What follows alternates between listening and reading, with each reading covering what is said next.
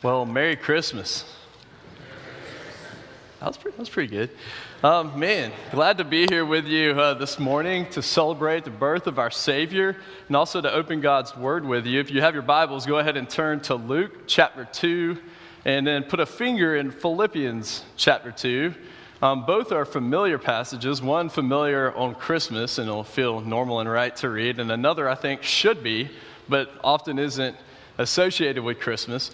And we'll read through these two as we consider one thing that I've been thinking a lot about this Christmas season, and that's the unbelievable humility of our Savior. So read with me. We're just going to jump right into the Bible. Luke chapter 2, we're going to read 1 to 7. In those days, a decree went out from Caesar Augustus that all the world should be registered. This was the first registration when Quirinius was governor of Syria, and all went to be registered, each to his own town.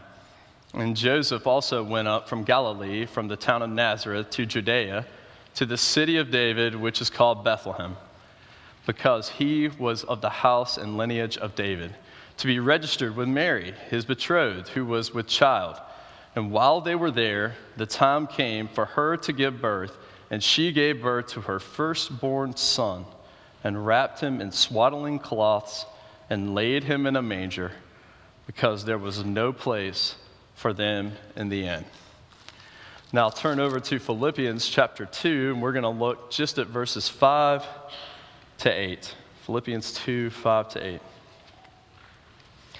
Have this mind among yourselves, which is yours in Christ Jesus, who, though he was in the form of God, did not count equality with God a thing to be grasped, but emptied himself by taking the form of a servant. Being born in the likeness of men, and being found in human form, he humbled himself by becoming obedient to the point of death, even death on a cross.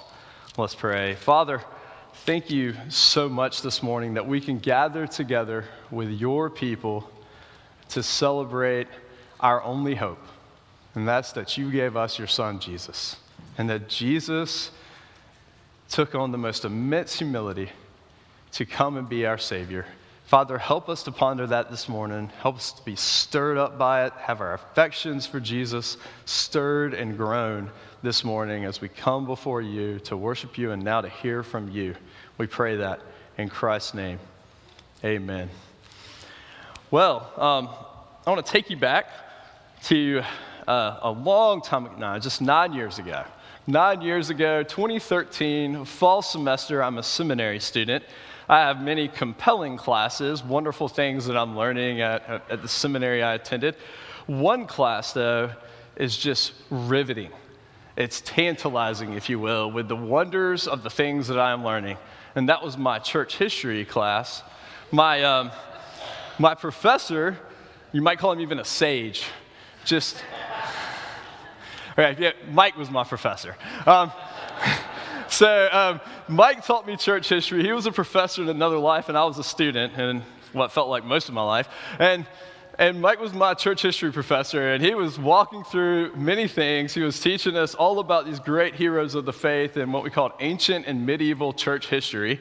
And though he said dozens, if not hundreds, of just mind-blowing, wonderful things during that class, one thing stuck out, and I still remember it to this day. It really was an awesome class, but this line caught me, and it caught me off guard. We were talking about some of these great heroes of the early church, and Mike said these words. He said, "Every great man of the faith was humbled greatly, even humiliated greatly by God, before they were used greatly by God." Every great man of the faith was humbled greatly, even humiliated greatly by God, before they were used greatly by God. Now, he went on to tell us some quick examples of people who had unbelievable disabilities, incredible hardships, poverty, things like that really made life incredibly difficult, and yet God used them in amazing and mighty ways. And a couple things happened that afternoon when I left his class and I went back to this house I lived in with some other guys. I was thinking in my room, maybe I want to be an average man of the faith. Like maybe greatness is overrated. I don't want to be humiliated greatly by God. I don't want suffering. So maybe if he just gives me a little average dose of trial, I'll be an average man of the faith and life will be great. And that's just not how God works. Second thing I did, though, that was truly, after just kind of laughing at myself, having that thought, I signed up for an office hour with Mike because I wanted to tease that out. I wanted to think about that statement some more. And so we had a great conversation, and I assure you, we did not even come close to solving all the mysteries of humility. But one thing we did was form a good relationship where we can laugh at our own pride and our own self-centeredness at times, and we can marvel at the fact that God, despite folks like us, somehow finds a way to work into us his humility. Humility really is a mysterious thing. To even talk about it, you kind of begin to lose it, right? I remember having a conversation, this was about 6 years ago, with a student who was in my small group. So those of you who know can probably figure it out, or at least narrow it down. But there was a guy in my small group, and I remember sitting at breakfast with him, and we were talking about humility, and I was explaining what it is. And he looked at me, and a very serious look on his face. He looked down at his breakfast, and he looked back up at me and he said, "Man, I'm pretty darn humble." And I was like, and I kind of smirked, and he goes, "No, seriously, I think I'm the most humble person I know." And I'm like, oh my gosh, he's for real. And he said, "No, I mean, at least with my friends. At least with my friends, I'm definitely the most humble person I know." And I just laughed at him. I'm like, that's it, it's gone. Even if it was true, it's gone, just like that. And that's how it works. If you try to work on humility, if you try to figure out humility and make yourself into a more humble person, it's almost already gone before you even start. Because you'll say, okay, I'm not going to talk about myself as much or boast in my accomplishments. And you'll have some success. And then the thought will enter your head, man, I'm getting pretty good at this, not boasting on myself. Gone. You lost it. It's over. Or you'll see someone else that is talking about themselves all the time and braggy, and you'll see them and you're like, glad I'm not like that person. It's gone. Humility. It's like trying to catch smoke in wind. I mean, it's just as soon as you work at it and you try, it goes away. It goes away. So how do you get humility? Well, I remember thinking to myself, well, if thinking too highly of myself is what we don't want, then I'll just think very lowly of myself. I'll be degrading. I'll make fun of myself, and I'll focus on all the areas that need improvement in my life, which there's quite a few. It was a very easy project to go set out on. And so I did that, and I was always thinking of my shortcomings and things like that, but that's not humility either. As a matter of fact, I think two things really helped me understand humility. One is a quote by Tim Keller. He said, humility isn't thinking less of yourself, it's thinking of yourself less. In other words, it's not thinking how poor and pitiful you are that makes you truly humble, but really you just forget about yourself altogether. He calls it the blessed art of self-forgetfulness. Self-forgetfulness. He goes on to say, as a matter of fact, the most truly humble person you've ever met probably has no idea that they're even humble and wouldn't think about it for a second. As a matter of fact, they'd probably ask you how you're doing and how your day's been. So truly humble people just forget about themselves. They aren't self-centered at all. Another verse in chapter 4 of James helped me a ton, and it said, "Humble yourselves, therefore, before the Lord, and he will exalt you." And there I found what I think is the true solution to humility. If we're to forget about ourselves, and that's the path to true humility. And James, God's word, James inspired by the Spirit, tells us to humble ourselves before the Lord. Then I think when we go before the Lord, we're finally in the place where true humility can happen. It's before the Lord that this can happen. Now, why talk about humility on Christmas? Why preach on humility on Christmas? Well, here's why. I think every one of God's traits, as we think about them, his power, his wisdom, his kindness and mercy, his fierce wrath, his justice, all of them, if we give ourselves space to truly consider them, to think about them, to contemplate them, we can get lost in any single attribute of God and be blown away by who he is. and being blown away by who he is, we can really just let our minds go there. We can be entranced by who God is. And in doing that, you see what happens. You forget about yourself, right? You get caught up in who God is. And when you're caught up in who he is, that beautiful self-forgetfulness begins to happen, and you really start to grow in some meaningful humility. You're forgetting altogether about yourself as you cast your eyes on the Almighty God. And if all of his traits can promote a deep growing humility within us, I think Christmas is unique and special, because I think it's here where we see in one of its finest moments the humility of God. We can be humbled by the humility of God. See, on Christmas, we find ourselves singing songs like the one we'll sing after this sermon that says, "Hail the incarnate deity, the God who became a man, veiled in flesh, the Godhead see." The Godhead see. Look at God, he's covered in flesh. And it's the humility of Christ, the second person of our triune God, the Son of God, humbling himself to be found a human. It's in that we can get caught up on this attribute, the humility of God, and be blown away by it, and in doing so, grow in our own humility. So my goal for the rest of our time together is just to consider the humility of Christ in hopes that it will capture who we are, stir up our affections, gather our attention on Christ, taking it off of us, and we may begin to see a little humility produced in us in the process. Now, as you think about these truths about Jesus as he straps on humanity, is something really important I want to urge you to do, and that's don't think about these as simple, neat principles about Jesus, like nice talking points at lunch today. Don't do that. Don't make it just true statements about Jesus. You have to maintain the relational component to these truths. Everything that we're going to talk about that's true about Jesus is true for you, and it's true for me. And when I talk about my parents, I may say things like, "Man, you can't believe how much they had to sacrifice to get me to 18 just alive," right? Like just to get me there and be alive, they had to go through so much, so many hospital visits, so much sacrifice of time and energy and emotional just turmoil. So many things they had to go through, because some of you know there's two of me. I have a twin brother. And so there's just a lot coming at them. But when I talk about the true things my parents did, it's not just, oh, that's a nice truth about them. It's that was true, and every one of those truths is a testimony of their love for me. It's true things that bear the true relationship that they have for me and their love for me. So let's look at Christ. Let's look at Luke 2:7 again, quickly. If you have your Bibles, if not, I'll just read it. You know it. But it says, "And Mary gave birth to her firstborn son and wrapped him in swaddling cloths, laid him in a manger, because there was no place for him at the inn." No place for him at the inn. Think about this for a second.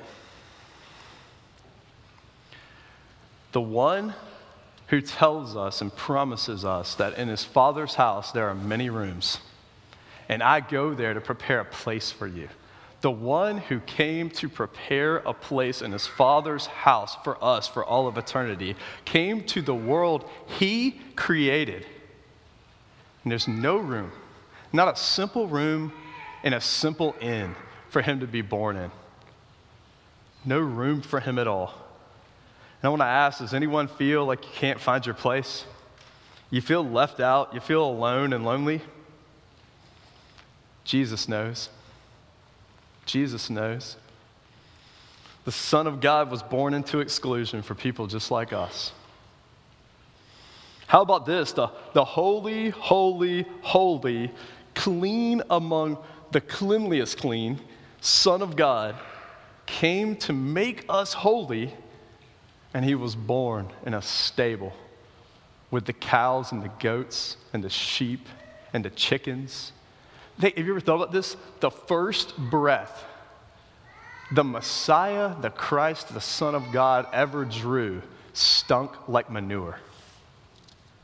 It smelled foul. Anyone feel dirty, filthy? You think about the sins of your past and maybe even your present, and they make you feel foul. Your mess isn't too foul for this humble Messiah. He was born into foulness for people like us. Let's look at his family for a second. He was born to Joseph and Mary. It says Joseph of Nazareth. Joseph of Nazareth is where he was born. Let's first, before we get to Joseph and Mary, let's talk about that family tree. If you ever go to Matthew and look at the genealogy, you'll notice a couple categories of people. I like to say there's noteworthy people, there's nobodies, and there's notorious. Right? You have all that in his family tree. You got noteworthy people. You got faithful, great people that did wonderful things. You know them. You'll see them in there, and you're like, wow, man, part of his family tree. And then you got nobodies. I don't care how astute your Bible knowledge is. You're going to run up into some names in that genealogy and be like, who? Hang on, there's more than one of that person in the, which one is that? Is that dude's name Salmon or Salmon? How do you say that? You know, there's things like this you see, and you're like, who is that? But my favorite is the notorious ones. You have swindlers and scammers. You have people who stole. You have disobedient, faithless people. You have genuine scandal and murder, and you have all sorts of stories in there that are definitely not PG enough to read with my kids right over there. And so, and it's all in Jesus' family tree. That's what he was born into. That's the family heritage he inherits when he comes to this earth. And this is a fun one to ask on Christmas. Anybody feel like you got a crazy family? If you think you don't, you're the crazy one. Like, it's just true. Like, if you're like, no, man, family's pretty normal. No, it ain't. It's you. That's okay. That's okay. Merry Christmas. That's my gift to you. No, seriously, if you have a crazy family, if you feel like your family has all kinds of messed up people in it, and you're dealing with the drama of your family, Jesus knows the Son of God was born into a wild family. For folks like us. Think about that. Also, look at his immediate family. His dad was a tradesman from what might be one of the most unimpressive towns in all of Israel, a carpenter from Nazareth. That'd be like me saying, hey, do you know who Mike from M&M Auto Repair in Winsboro, South Carolina? Y'all know him? You're like, I'm sorry, what? Where? Winsboro? What is that? You don't know, right? That's Joseph, just a carpenter from Nazareth. He wasn't born into fame. He wasn't born into royalty. He was born to the simplest of the simple. Unimpressive town, unknown and forgotten family.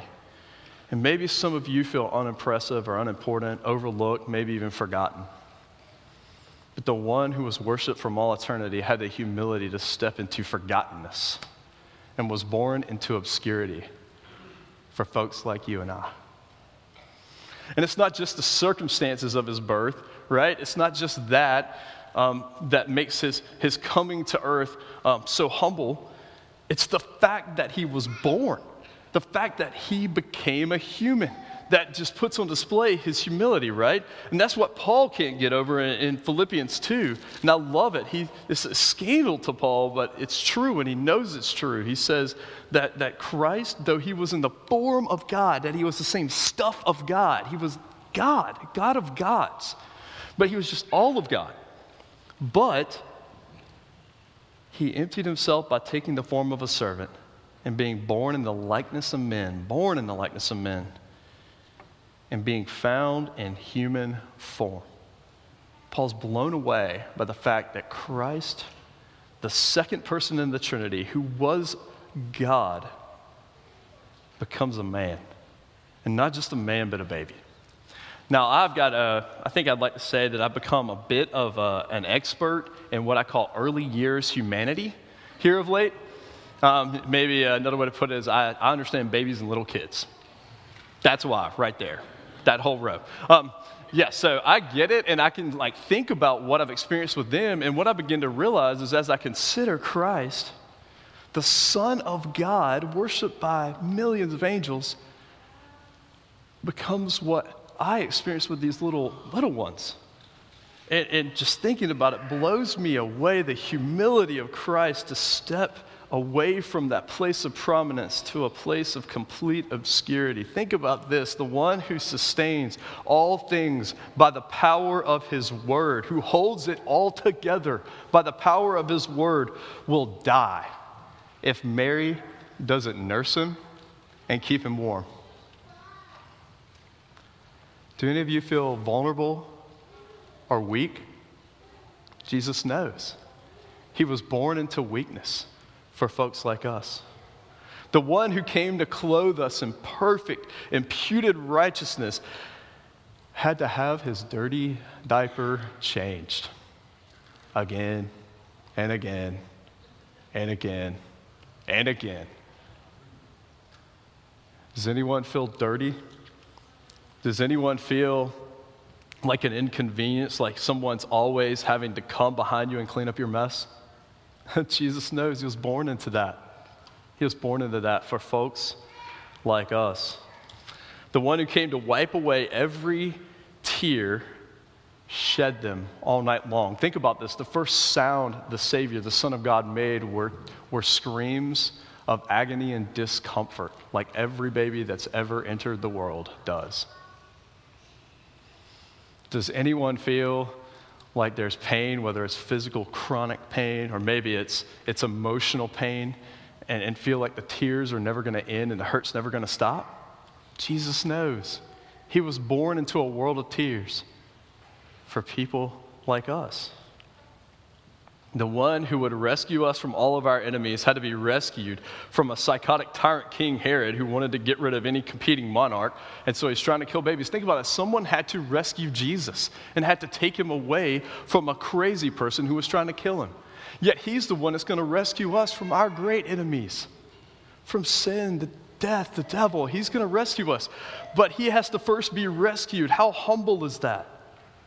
How humble is that? Does anyone feel like they need rescuing, like they're desperate? Jesus knows. He went through that. He entered this world for folks like us.